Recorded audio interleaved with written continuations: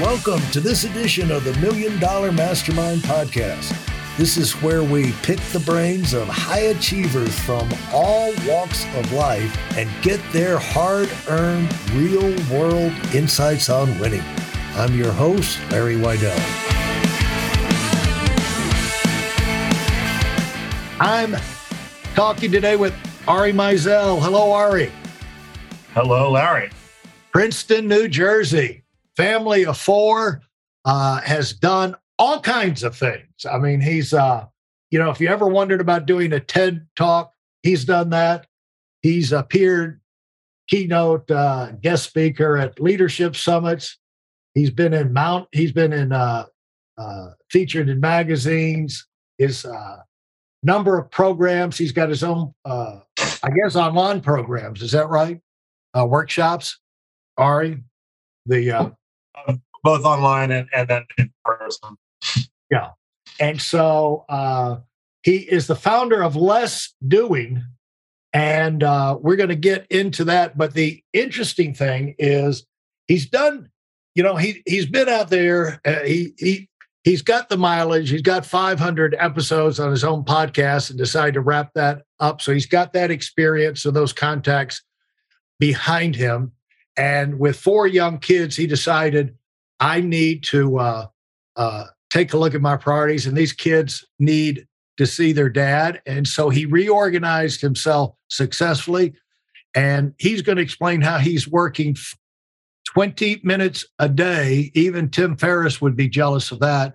And by the way, Tim Ferriss also went to Princeton University, or is from that area. So I don't know if there's something about Princeton that causes people to want to get their work done over with as fast as possible. But anyway, you come from a good tradition and has written over 6 books, The Art of Doing Less, The Idea to Execution, The Replaceable Founder, and that evolved out of his inspirational story of overcoming Crohn's disease. So, Ari, did I butcher that introduction sufficiently for you?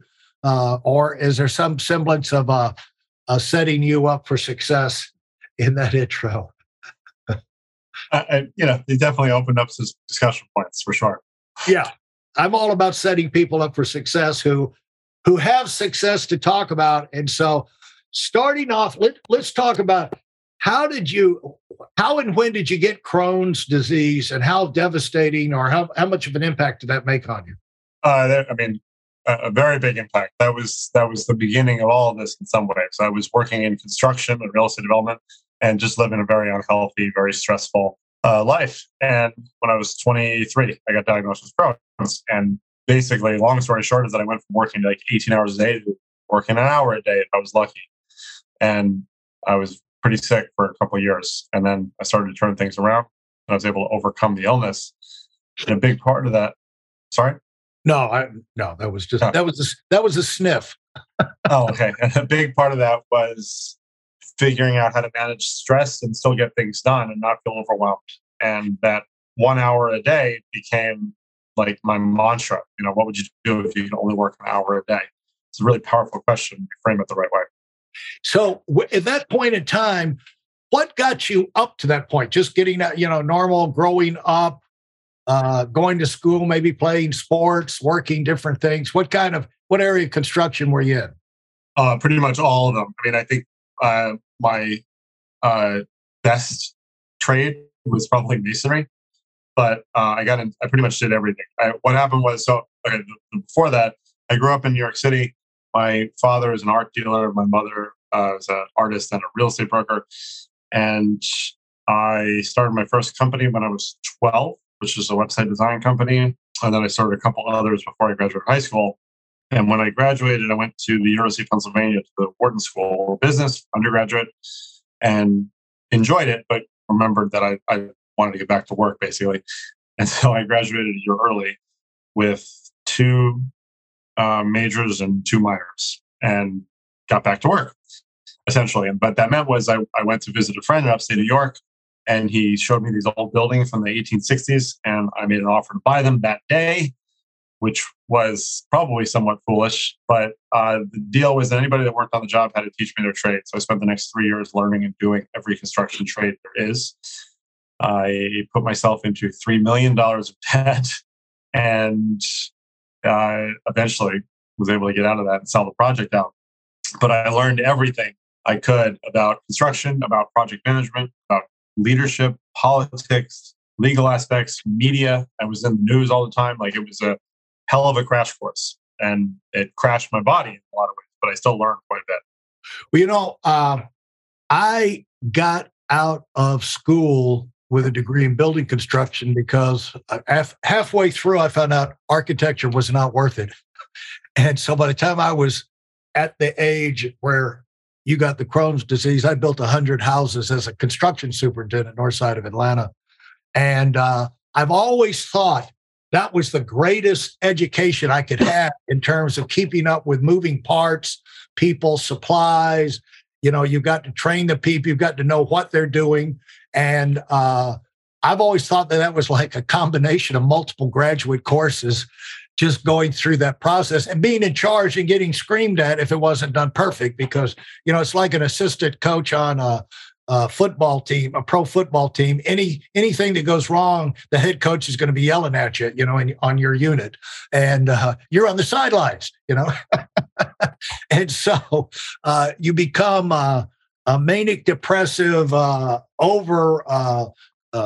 manage everybody just to protect yourself and survive. But you get an education that allows you to do incredible things the rest of your life, because it forces you to get organized.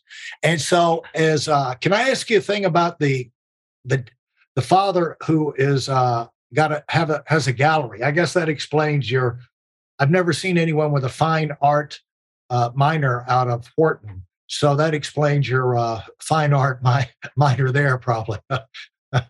Yeah, well, I had an art history minor, actually, but yes, that definitely contributed to that. And it wasn't from Wharton; that's from the liberal arts school that's at UPenn, which we had to take courses at. But yes, essentially, that was a big part. I grew up in an art gallery. Is your father? That's not Louis Meisel, is it?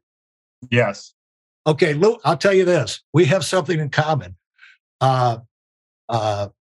The guy who works with me in my art down here in Palm Beach gets on the train and comes up from Miami 3 days a week, and he is in your dad's gallery. David Oliveira. He does these hyper realistic ship paintings, and so he has been in your. And he, by the way, he was just on one of his paintings just got on the cover of the Irish Titanic Society or something. He sent it to me yesterday. But I've heard about your dad and his gallery quite a bit here over the last couple of years. So it's nice to meet you. Yeah, that's funny. Small world. Wow. Yeah. So you must have been at the art fair then recently, huh? Yeah. Scope down at the tent down there.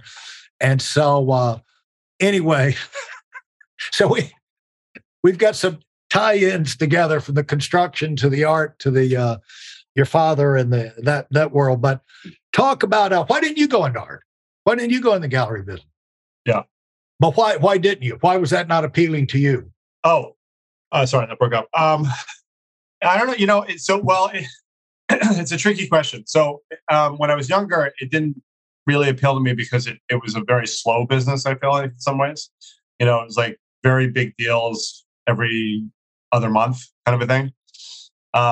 And so like that aspect of it wasn't like exciting, I guess, or interesting enough. But the other thing is that, as I'm sure you're well aware, like so much of the art business now is just online with people, seeing something, buying something. Right? So having like an actual gallery space feels less relevant to me than it did, right back then. So if I were to get into the business, I would probably do it that way. And my dad still likes to have his gallery in Soho, and they're also it's I don't know, it just wasn't. I mean, at some point, I'm going to own the gallery, so we'll see. Oh, okay. Well, we'll have to get together down the road. But the thing is that Crohn's disease. How did Crohn's disease? What are the effects that, in terms of the impact it makes on you? in terms of shutting you down. What I did, Ari, I was going along great, and 12 hours a day of playing golf and cycling and boating and this and that and the other, and then cycling after golf one day in the middle of Palm Beach. I hit a curb that they'd put up, as we're coming in the end of the night, and you couldn't see it. And that was the end of me for about the last 15 years, pretty much, in terms of shutting me down.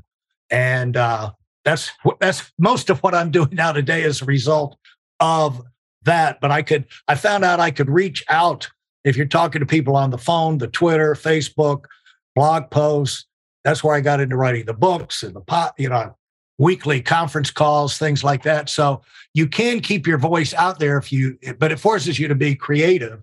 And with you did a lot of things that you wouldn't have had time for if you're in construction. So talk about how that impacted you. That with me, I had no energy. I couldn't get off the couch, for a long period of time. It was a long multi-year thing of going to about 20, 30, 40 different medical specialists to get somebody who had a clue of who could get me through the next step, And so today I'm not too far away, but it's tough when you go from being in charge, in construction, around go people, go responsibilities, to where you're shut down. How did it shut you down, and how fast was it?